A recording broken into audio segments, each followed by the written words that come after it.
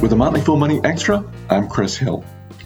You're probably not familiar with Richard Nisbett and his work, but Malcolm Gladwell is.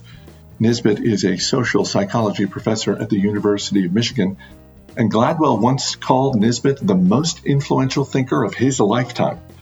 A few years ago, I talked with Professor Nisbett about the principle of sunk costs. It's something that investors deal with, but it's also something we encounter as consumers. The idea that if you buy a ticket to something and you're not enjoying yourself, you stick with it because, hey, you paid good money for that ticket.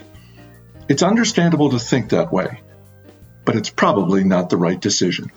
I think few of us walk out of movies at all, and economists would say so much the worse for us.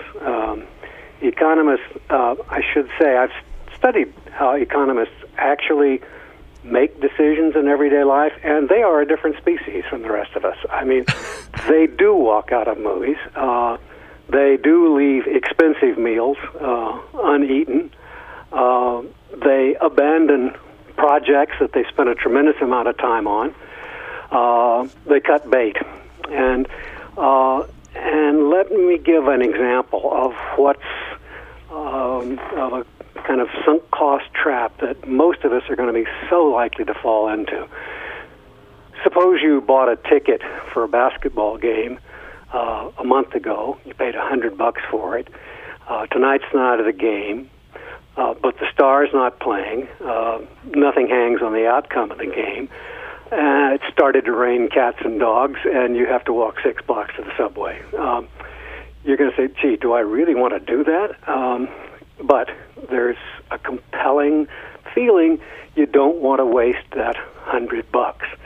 And the economist says, honk, wrong. You can't waste that $100. You don't have it anymore. You're framing the problem wrong.